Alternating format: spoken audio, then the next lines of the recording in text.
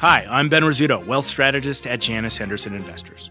Is a brighter future possible? At Janus Henderson, we think it is. For 90 years, we've worked to help clients achieve superior financial outcomes and fulfill our purpose of investing in a brighter future together. We know that this means our thinking and our investments are helping to shape millions of futures. At Janus Henderson, we are committed to helping you invest in a brighter future for the next 90 years and beyond. To learn more, go to janushenderson.com.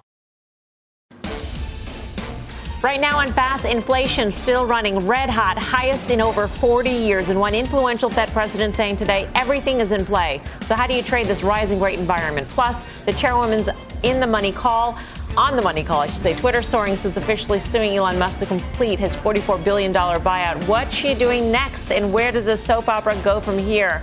And later, a buzzkill from an industrial supply company. A look ahead to bank earnings and the rent's too damn high. Now that's a tease.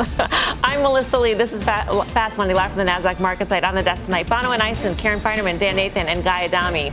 We start off with the inflation print, 41 years in the making. Consumer prices rising more than 9% in June, the fastest pace since 1980. The stock markets ended the day down a bit after the report, but the move in yields was a much more pronounced one. The spread, the 2s10s, hitting its lowest level since 2000.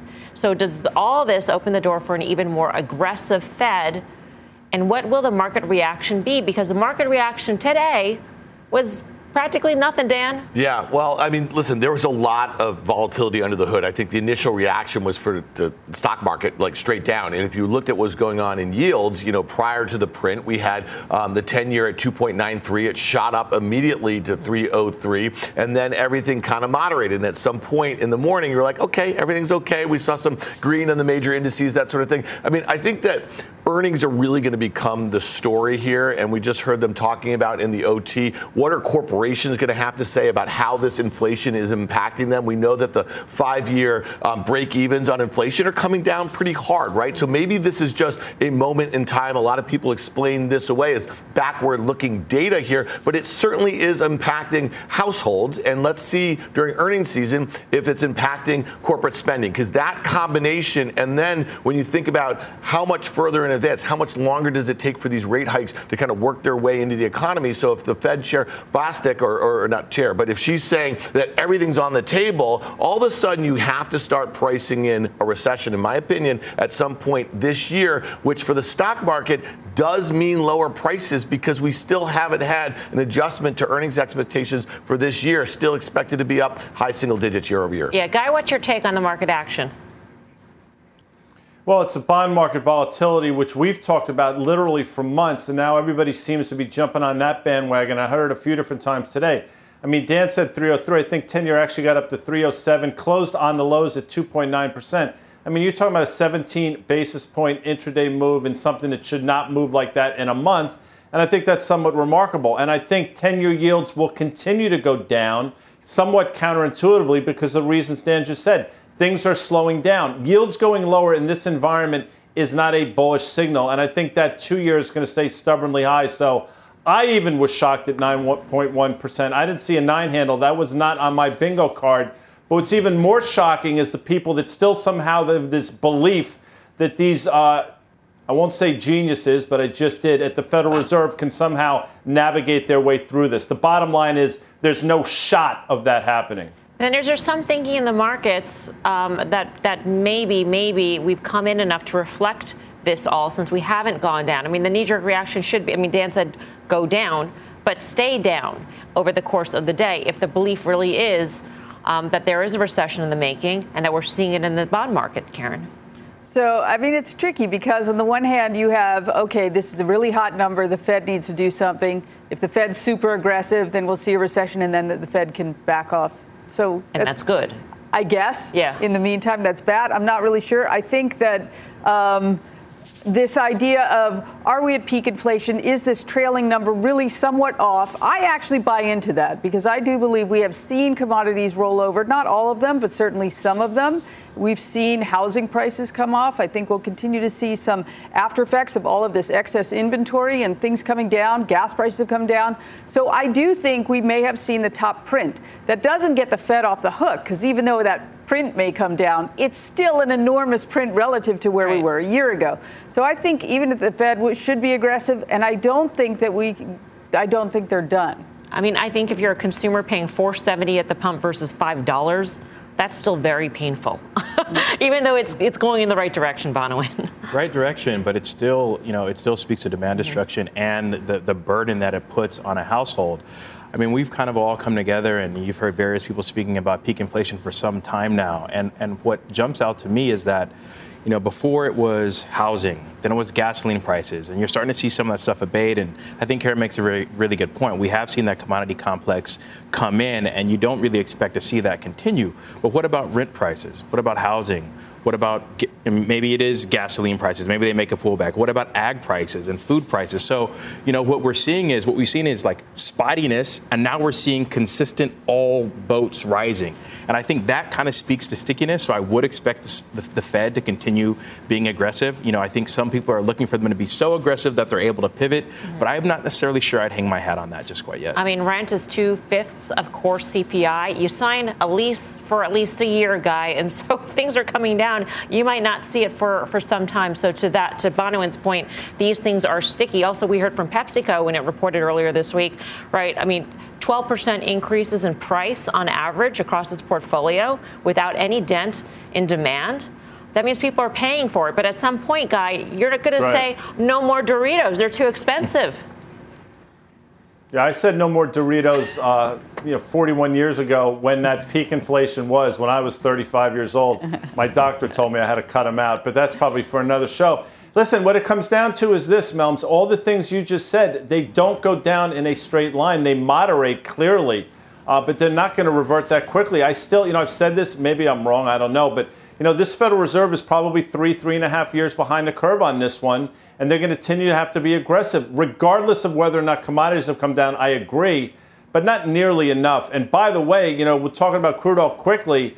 I happen to think, this might be the low in the short term for crude. You might see a counterintuitive bounce here in crude oil, selling into the Saudi Arabia meeting, buying on the back of it. And Goldman Sachs, by the way, still thinks $140 is in the cards. I happen to agree with them.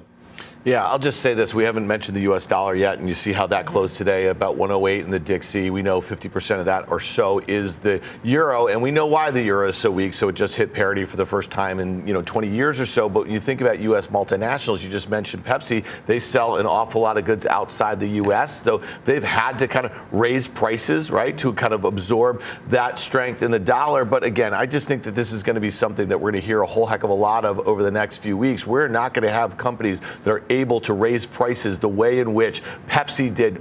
It's really important to remember that these are kind of some of these lower end prices, and they may work at this point of the cycle here. That's not going to work for some higher end products. And then, again, listen, corporate earnings. What are the major impacts? We just heard about margins. We were talking about margins that were peak as we headed into this year. A lot of companies are still trading at multiples that are not reflective of the broad market. Microsoft, I think, is going to probably be the most important one next week. I think on Thursday when they report, here's a company that still trades 26 times, 24 times next year's sales. They've already warned on the dollar.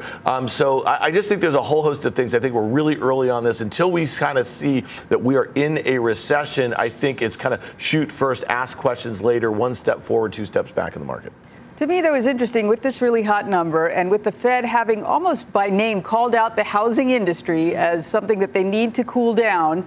It was surprising that, all the home builders were up, Pulte and Toll, I think, and Home Depot and Lowe's. So I don't know if people are just sort of looking past that.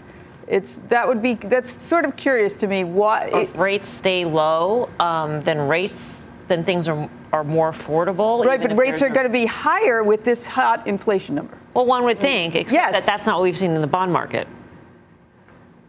Right? I mean, well, I would in say the nearer term, Karen, in the front of the bond market. More importantly, all of the home builders were down. They gapped down 2.5% or something like that. Finished. But that doesn't feel like a fundamental move to me. When you see the sort of price action that we saw today, if algos are selling pre-opening, we know the liquidity and we know what the headlines were in this. That makes sense, okay? But the fact that they just bought them, an hour into it, and then if you look at like Lennar, it flatlined from about 10:30. You know what I mean? Like that. That just seems like kind of unnatural buying. That's not fundamental buying. And that's why I just think this earnings season, when we actually hear the inability for these companies to articulate what their visibility is, given all of these headwinds, I think that's going to be the thing that maybe is the thing that breaks us out of this range, is at least what the S&P 500 is. Because we've been talking about these rallies off the lows that keep getting weaker and weaker. You know what I mean? Like they just don't have a whole heck of a lot of I think we're really waiting for that fundamental news.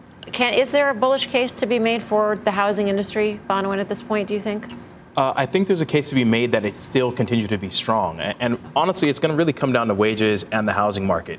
Until those two things break, and we've seen persistent strength in both of those, I don't see the Fed changing course at all.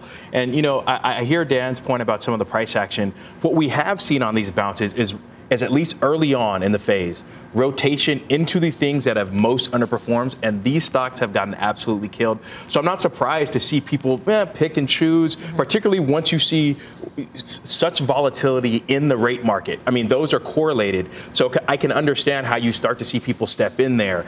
I don't think it continues, but I do think that it's consistent with the type of trading and price action we've seen. Really quickly, I know I'm just... Lennar was up 28% off its recent lows just in the last month. Okay, so it had a heck of a move. You know what I mean? So you got your rotation. I mean, think about that. The S&P was just up at its highs about 9.5% off of the lows from last month. So these names that have gotten destroyed, they had massive sort of rallies here. So to me, I think that's really important to kind of factor into. Our next guest is delivering a grim picture of the inflation fallout. Jim Bianco runs Bianco Research. Jim, great to see you. Thanks for having me. So you think 100 basis points is in the cards for July. What sort of environment are we entering in terms of the economy at this point with 100 basis points on the table? Yeah, and the market is pricing in about a 70% chance now that the Fed is going to go 100. That was like 5 before the number this morning. And it's pricing in another 75 on top of that 100 at the September meeting. So you're looking at a 3.5 funds rate by the middle of September. And the reason is the Federal Reserve, I think, has made it abundantly clear job 1, job 2, job 3 is going to be bring inflation down.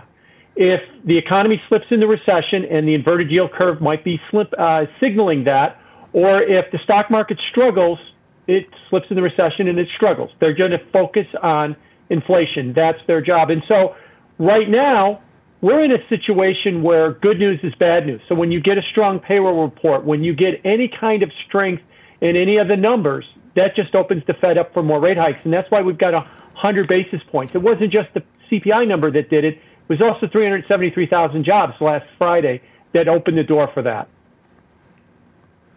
Jim, every once in a while, I mean, in the old days, you see these emergency rate cuts in between meetings. I mean, it seems to me 9.1 handle is a bit of an emergency situation. Why would they wait?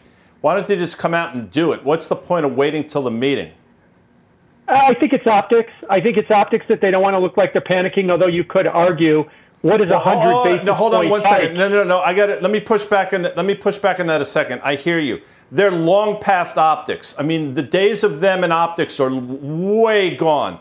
I mean, that ship has sailed. So if they're worried about optics, they're worried about the wrong things because they have zero credibility left. Sorry to interrupt you.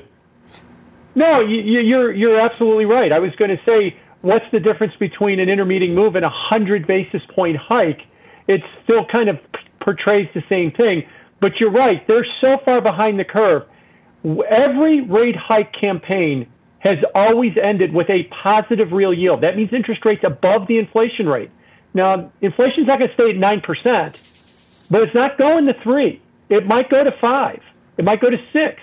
And every rate hike campaign will have to end with a positive real rate. They got a long way to go. That's why I think that the 100 basis points is coming, and I think why the market has struggled. I'll give you one fun statistic.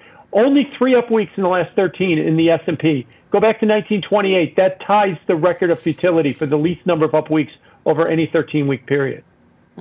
Jim, you say stagflation is a possibility. What do you think the odds of stagflation are today versus, say, the last Fed meeting? Oh, I think, the odds of stagflation are probably 100% right now. 100%? You got 9%. Okay. Well, let's define stagflation, right? High inflation, 9% inflation, low growth. The Atlanta Fed is telling us that we might see another negative number, another consecutive negative number. If it doesn't go negative, it's just going to be barely positive. That's your definition of stagflation. Now, the comforting news about stagflation is it's a situation that doesn't last long, maybe a quarter or two or several months, but it doesn't go on for years and years. But it's going to be a very challenging environment, and it's going to be challenging for the Fed because they're going to be pulled by two different things. They may raise rates 100 basis points on July 27th, or maybe 75, I think 100. The next day is GDP, and it could very well be negative or under 1%. And, guys asked me about optics. How about that? Raise rates 100 basis points, and 24 hours later, we get a negative GDP report. They're in a very difficult position, but I think when they look through it all, their focus is going to be on inflation, and that's going to spell trouble for markets because the Fed's not their friend. The Fed is their enemy right now until this inflation thing goes away. So stagflation lasts 1 or 2 quarters and is a short-lived situation, Jim. What's the other side of stagflation? Is it necessarily economic growth? It can be, because what stagflation should do is it should break the back of inflation. And we should then start to see the economy. Look, I've argued we're in a post-pandemic economy. What that means is we got to stop thinking about 2019 returning. It's not. We have a different economy. Don't confuse that with dystopian. It's different. And once we start understanding that, restructure the economy for the new post-pandemic economy, we can get out of this. Unfortunately, we spend too much time fighting whether or not there actually is a post-pandemic economy. A lot of the real estate guys in Manhattan are just saying, you wait, everybody's coming back to the office. No, they're not. And as soon as we figure out why they're not and we move forward with that, the sooner we will get to the post-pandemic economy and we can start seeing normality return to markets, or at least what we think is normality. Last quick question. This is a one-word answer, I think, Jim, and I'm going to ask the traders this. What's better for the stock market, stagflation or recession? Probably recession. Yep. Jim, thank you. Jim Thank Bianco, you. Bianco Research. Same question to you, Karen. Agree. Recession. Yeah. Bonawyn? Same. Guy? Recession. Dan? I don't understand the question. I mean, like what I'm saying, we're going to have a does the stock recession market do and it's better? going to be stagflationary. I mean, like that's the point. They're going to be all Do the mashed markets up. trade better with stagflation or recession? I think it has to be a really deep recession to get a lot of these excesses up. You need to see unemployment go up meaningfully, probably to 4%. It's just at 3.6%. You talk about housing. We need to see real data that suggests that the housing market has broken the fever that it was in. We've seen manias, as far as risk asset manias, break over the last year. We need to see that, and we need to see unemployment tick up. And you can call it whatever you want. It's going to feel like crap either way. So that's in the stock market's not going to like it. Stock market bottoms lower than here. We've been talking about this for months and months. I went to Dan last, by the way, because I knew that he wouldn't answer with one word. Sorry. Because he's just not that way. Coming up, we've got more on the hot inflation print and what one sector might be worth paying a little bit more attention to. We'll dig into rapidly rising rental prices. But first, now it is Twitter's turn to give Elon Musk the bird. How the chairwoman is trading the stock now that it's officially trying to take Tesla to court.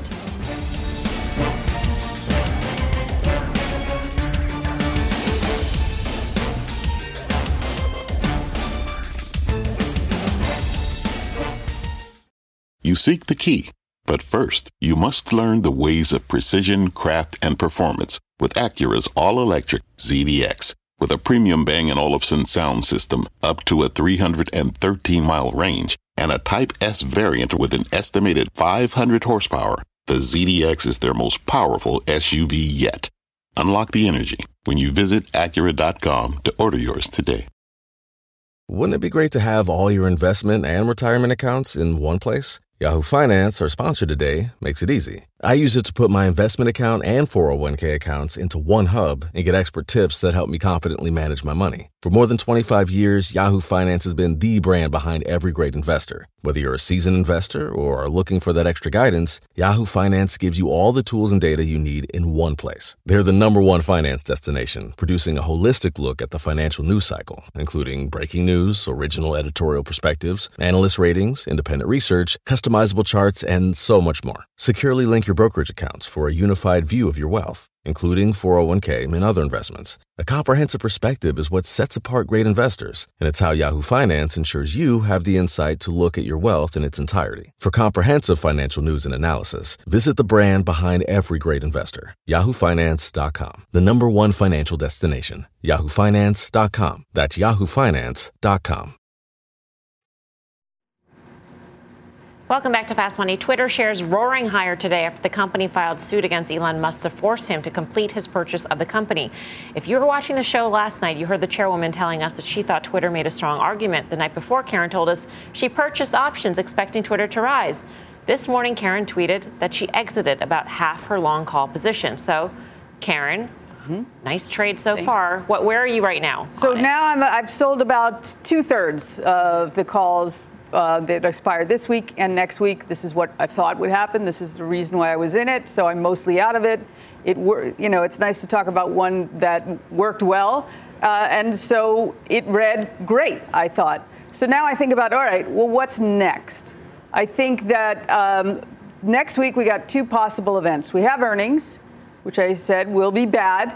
However, it's really important to remember, though, that it doesn't matter how bad these earnings are. The merger agreement is what it is, right? This company said, look, Elon, you even flaked on your own original deal. We can't have a deal where you flake. That's how tight this merger agreement is.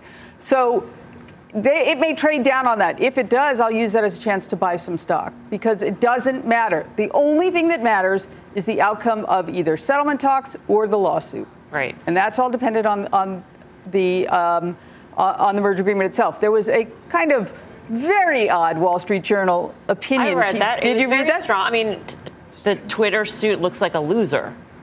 They went through a Twitter losing on every front. I found that to say flimsy would really be giving a lot more credit than it was just amazing to me. It was so odd that it made you think, wow, Elon Musk is a really powerful person. He probably got someone to write that. I think that's my guess. I don't know, but it just seems so ridiculous. So I don't know. If you read it, it's so flimsy. It just I don't know how else to say it. Yes. If you bought the stock after it fell on earnings, right, then the long-term gain would be that you think that it actually goes through, that the deal is consummated. Yes, I think the earnings, no matter how bad, it doesn't change the merger agreement. That is the most relevant. It is the only relevant thing here. Yeah, I mean, being an options guy, I definitely like the trade. And I like the fact that what you hear people say is like, I really like this company. I'm starting to build this option position. I'm glad she used what were they, July? 15th and 22, yeah. There you go. Short-term trade is what you use options for. And now she's saying, listen, now that I have the thesis here based on an outcome, I'm going to go buy the stock because I'll tell you what, if you end up buying long-term options against this, the volatility is going to collapse, and that's not what you want to own. So I like the fact that this is a fundamental trader using options in the correct way, and I think too many retail traders don't do it. Karen, kudos. Yeah, so I was a little skeptical at the time, I think, when you called in. And I just said, listen, the probability of these being in the money was low. It was like 25, 30%, depending upon which one. And so I was just saying, unless you know, listen, you always say, read the Ks, read the Qs. Mm-hmm. You read the finer print, okay? Like you read this and you were like, you made an assessment about that and you were willing to risk a certain amount to kind of put that bet on. I think from here on out, the timing of these sorts of events probably gets harder, okay? You thought that if they're going to file suit, they were going to do it soon. From here on out, then, we have no idea what's the Delaware court going to do this. You know what I mean? But we do know they'll respond, and we do know there's earnings. Yeah. Those are two things. But this is why you would say that you would buy the stock as opposed to play it through options, because the timeline is so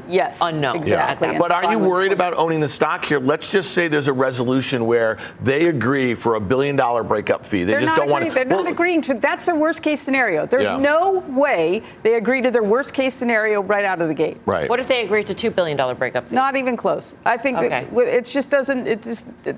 They think they have a deal at $54.20, and they have a very, very good shot at that. If you think of Louis Vuitton, Tiffany, and you think of, remember Simon Property Group said, Taubman, we're not buying you. Could they cut a deal and he'd do something for less in the 40s? That could happen. That wouldn't be surprising at all. But if you own the stock from here and that happens, you're happy. Yep.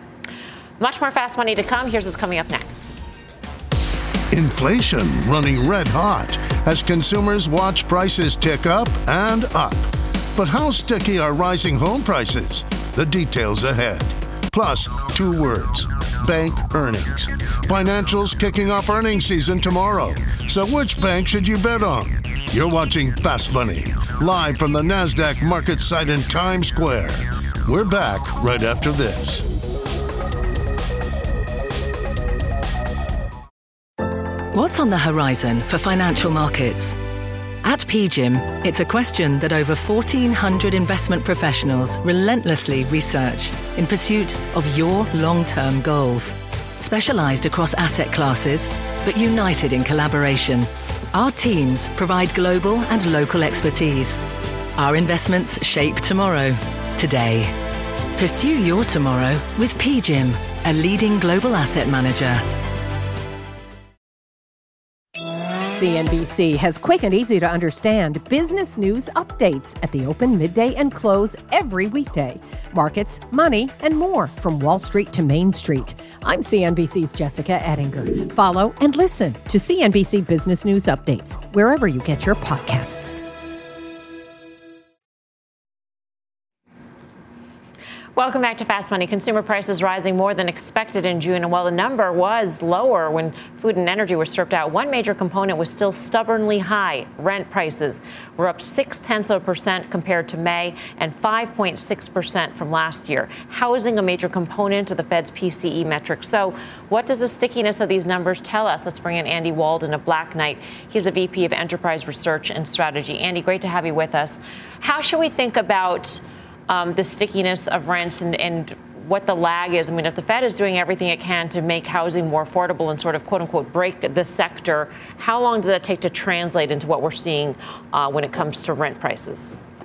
Yeah, I think there are a couple different components there. One, if you look at rents, I think you're seeing some carryover from affordability, right? If you look at housing affordability, it's now the lowest it's been since the 1980s. And so some of those folks that are being priced out of the purchase market are moving into the rent market. So I certainly think that you're going to see a little bit more stickiness there, a little bit more upward movement in rent than you see in the housing market.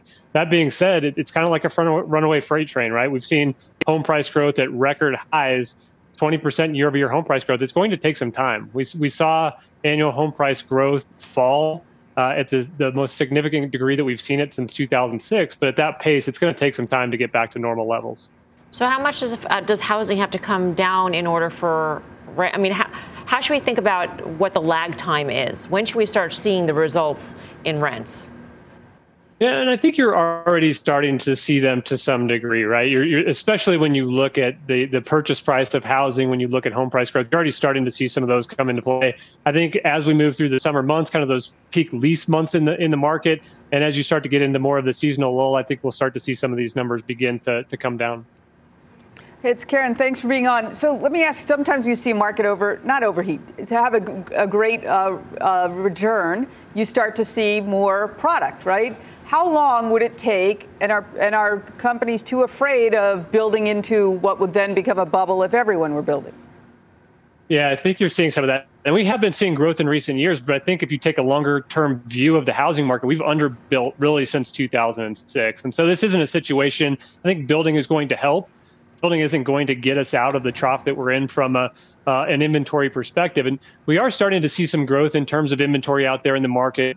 Both May and June saw the largest inventory growth that we've seen over the last 5 years. So we're moving in the right direction, but it's really demand side falling down more than supply side improving. We're still seeing below pre-pandemic levels of inventory hitting the market. It's really the slowdown on the purchase side that's allowing that inventory to grow. So certainly some demand to be filled there from the purchase perspective, but not something that we're going to build ourselves out of in the near term. I think the inventory growth we're going to see is from pullback in the demand side.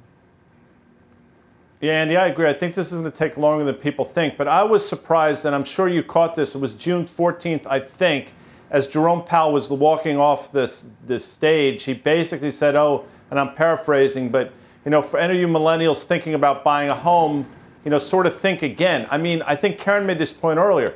They're doing everything they possibly can to cool this housing market down. And I think it's going to be, to a certain extent, futile. Yeah.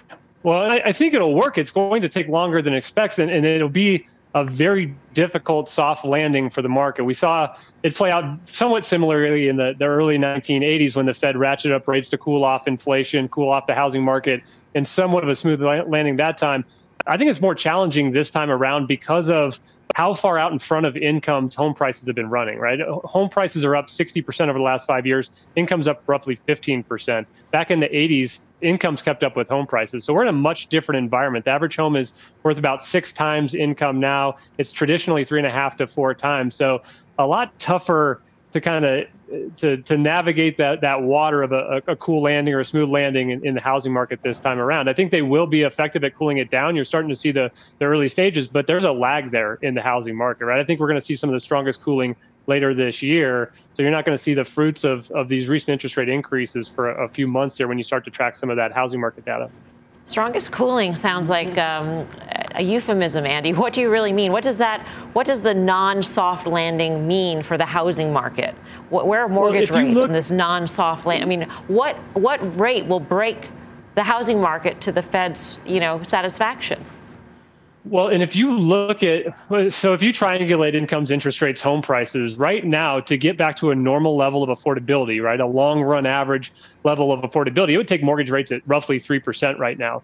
So there's a lot more of a challenge this time. It's not just interest rates driving on affordability like it was in the 80s. It's 50% price growth and 50% interest rate. So simple interest rate pullback may not fully solve the problem if the Fed fully reversed course and tried to initiate a soft landing. So I think there is some risk there. The last 3 times you've seen prices at this level, there hasn't been national price declines in each one of those instances, but there certainly have been markets that have seen price pullbacks. And I think you're seeing some early signs of that today, and we're getting some indicators of which of those markets it could potentially be by the deceleration we've seen in those markets over the last month and a half.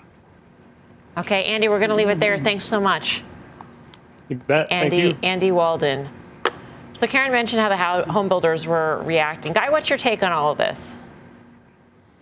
I think I heard what Dan said earlier, and I think he's probably going to be right. But I'd actually take a flyer here on home builders only because I think 10-year yields are going to go lower, and I think they're so correlated with 10-year yields. So I think you might see this sort of unexplainable rally in home builders in this environment, understanding that they're going to come under pressure probably towards the end of the year. That's my take.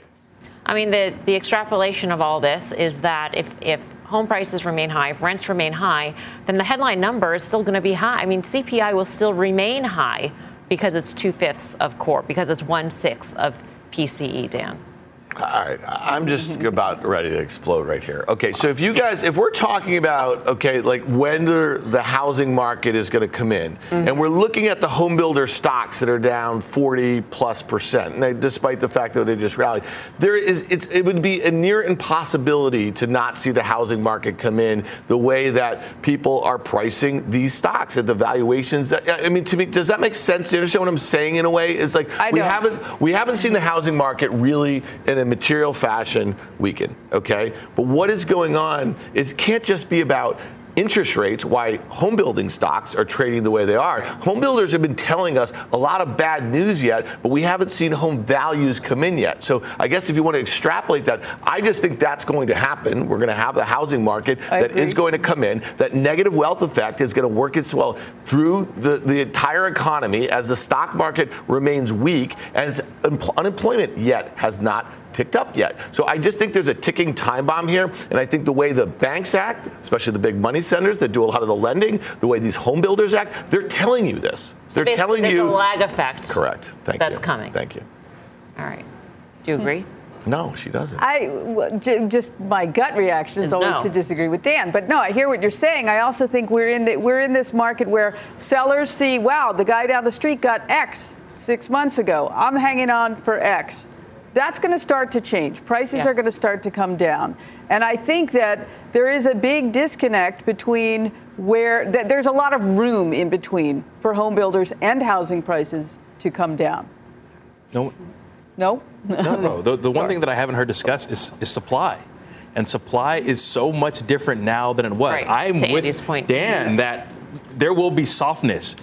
But I do not think we're revisiting the GFC, like by any stretch of the imagination. Yeah. Coming up, financial foreshadowing. Big banks kick off earnings tomorrow, but could expectations be pointing to some rough results? We'll dig into the trade next. Plus, penny wise and dollar foolish. Has the U.S. currency been stretched to extremes?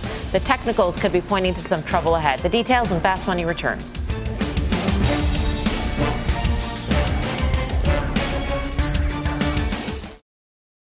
Welcome back to Fast Money. We're about to kick off big bank earnings with JP Morgan, Morgan Stanley leading the charge tomorrow. And there are some important factors to watch when the results cross. First, There's a headline profit number, of course. Analysts mostly expecting second quarter results to fall sharply versus a year ago. Then loan loss reserve is expected to increase. Lenders adding some more cash to reserves as economic conditions worsen. They want to be prepared. Another factor to watch, capital markets revenue. Analysts expecting that to be lower, too, as the IPO market has all but dried up. M&A volumes still stay low. And lastly, the bank's mortgage business is expected to drop as higher interest rates weigh on home loan demand. So with all this in play, which names do you like heading into earnings? Guy, what do you say?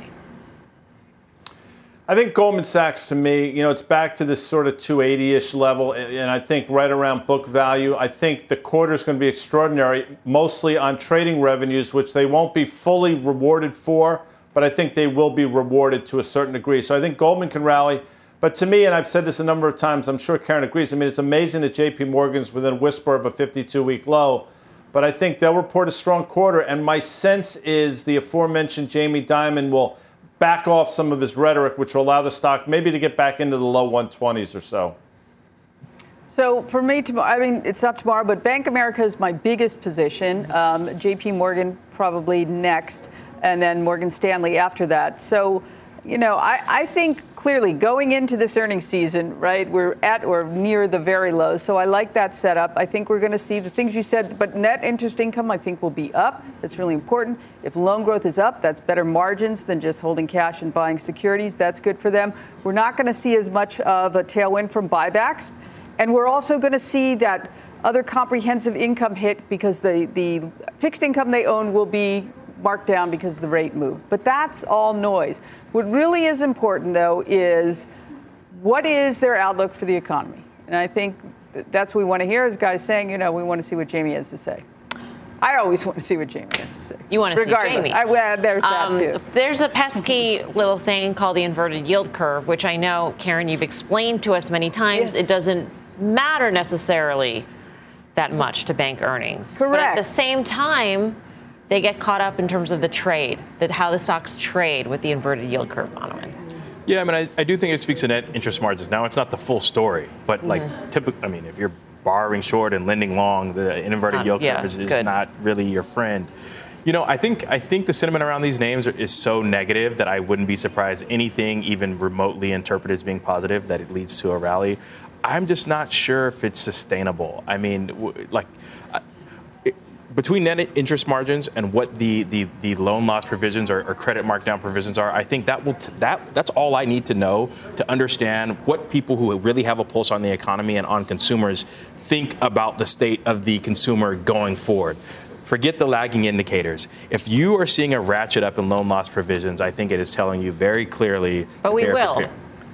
Right? We will. We will. And I think that's telegraphed maybe more than beyond what's expected. Yeah, okay. Sticking with financials, one trader is betting that things might be about to calm down for the banks. They're risking $45 million that the bottom is in for the space. Tony Zhang joins us with the action. Tony. Yeah, that's exactly right, Melissa, especially with bank earnings coming up tomorrow. We've seen XLF, the financials ETF, trade fairly actively, 2 times the average daily volume. And one particular strategy that we've seen a lot over the past few weeks have been traders that are harvesting this implied volatility or elevated implied volatility to get long. And an example of this particular trade is a trader who sold 15,500 contracts of the August $29 puts, collecting about 40 cents, so a little bit more than 1% of the ETF's value. That is an obligation of $45 million to purchase this ETF by that August expiration if it's below $29. So a pretty sizable bet that we are potentially near a bottom here, at least in financials and potentially in the market overall. All right, thanks for that, Tony. For more options action, be sure to tune into the full show Friday, 5:30 p.m. Eastern Time. Coming up, the $1 million question. Has the greenback come too far too fast? Carter Worth of Worth Charting is hitting the FX technicals to find out that's next. Plus, check out shares of Fastenal. Sinking in today's session, we'll tell you why investors were fast to exit. The details in Fast Money returns.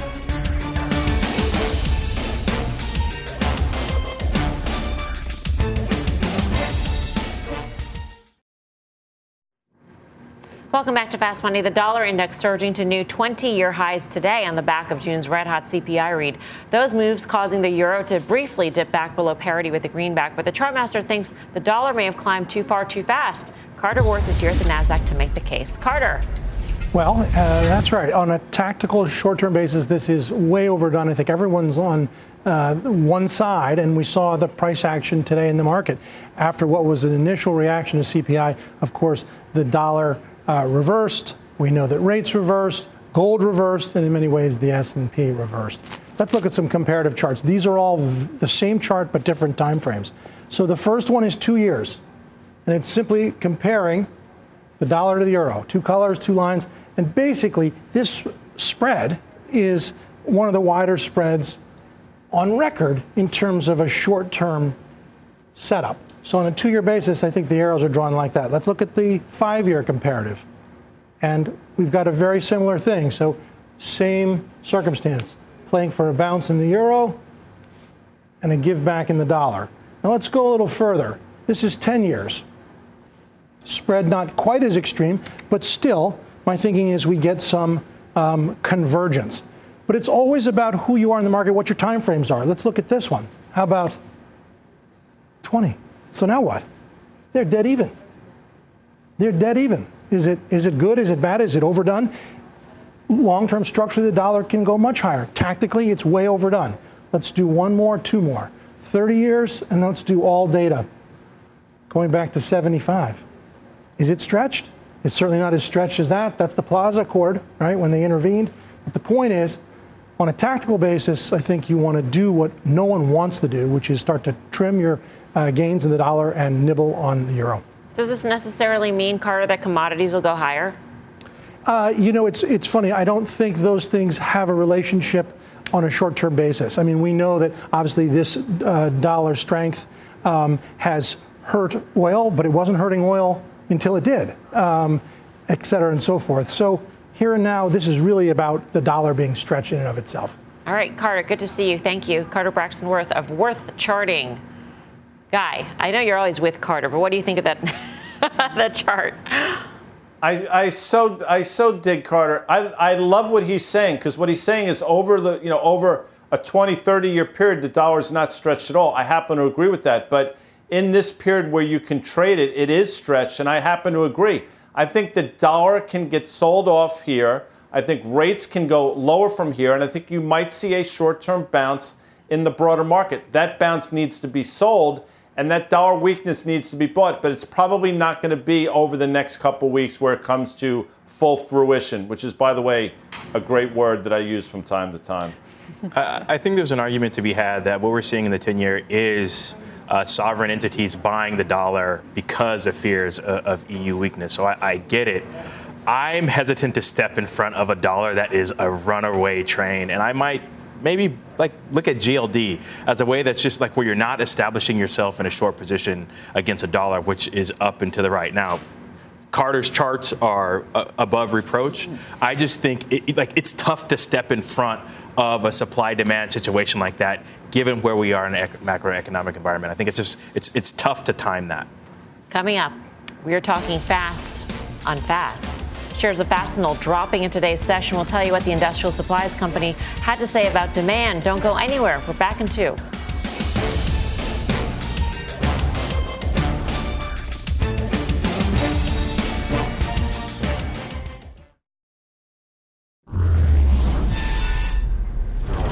You've got a buzzkill in the manufacturing sector. Fastenal went into free fall after the CEO of the industrial supply company said it saw signs of slowing demand in May and June. The stock closed down more than 6%, its biggest loss since March 2020. Dan, you flagged this. Yeah, I mean, here's one where, again, I think that if you look at every cycle, I only know about this company because I don't follow it. I don't trade it or this or whatever. I remember in the recession 20 years ago, a much smarter, a more experienced person than me said, watch these guys, watch the guys who make pallets, watch the, this, that, whatever. And when you see this sort of headline and you see a stock making new 52-week lows on big volume based on this sort of guidance, I think you really want to pay attention and start thinking about who are their customers, who are similar sorts of companies that feed into these sorts of end markets. And I think that you would probably make a mistake if you just discounted this because you didn't think it was that important of a company. How do you think of industrials in relationship to Fastenal, what they said? I think I agree with what Dan's saying. Yeah. I do think it's a look into it, and it has they're in so many parts of the businesses, from energy to transportation to all kinds of things, industrial. So, I do have a URI position. It's probably not great for them, but No, I find myself agreeing with Dan. It's still not cheap. I mean, it's down. It was down a little. Yeah, Fastenal's still not cheap. Sure, we'll both be right. Yeah, it's not cheap, and I really think it speaks to the re-rotation that we're seeing. First, it was growth into more economically sensitive. Now we talked a lot about what does value actually mean. Value doesn't necessarily mean economically sensitive, and so I think you're going to continue to see that divergence there. Economically sensitive does not necessarily mean value, and in this particular case, clearly there was no value to be had. Yeah, Guy. Dan also brought up ServiceNow the other day. So, I would submit, and I think Dan would say this as well. I mean, Fastenal isn't the end-all, be-all, but it's part of a pastiche for what's going on, and I think he's right to bring it up. And it is concerning, and if you read through what they said, inflation's a concern, supply chain's a concern, their inability to move product is a concern. So they're not the only ones that are going to say that, the same way ServiceNow is impacting names like Microsoft and others. So well done by Dan once again. Yeah. Up next, final trades.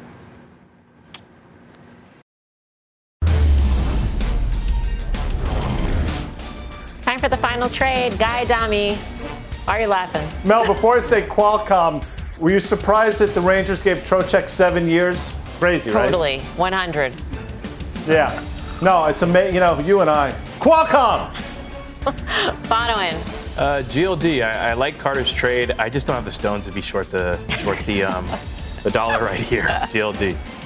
Stones meaning guts. Yeah. Courage. Karen. Yeah, I'm going to stick with my one good sell Twitter, short-term Twitter calls. And later we'll be doing a 1-hour show of trades that didn't work. Full hour.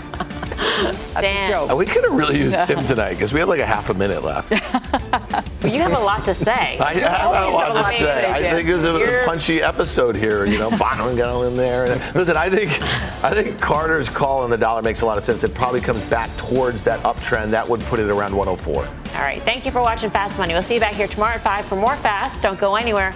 Mad Money with Jim Cramer starts right now.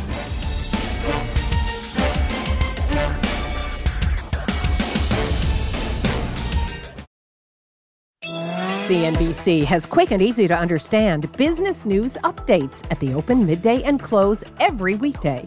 Markets, money, and more from Wall Street to Main Street. I'm CNBC's Jessica Ettinger. Follow and listen to CNBC Business News Updates wherever you get your podcasts.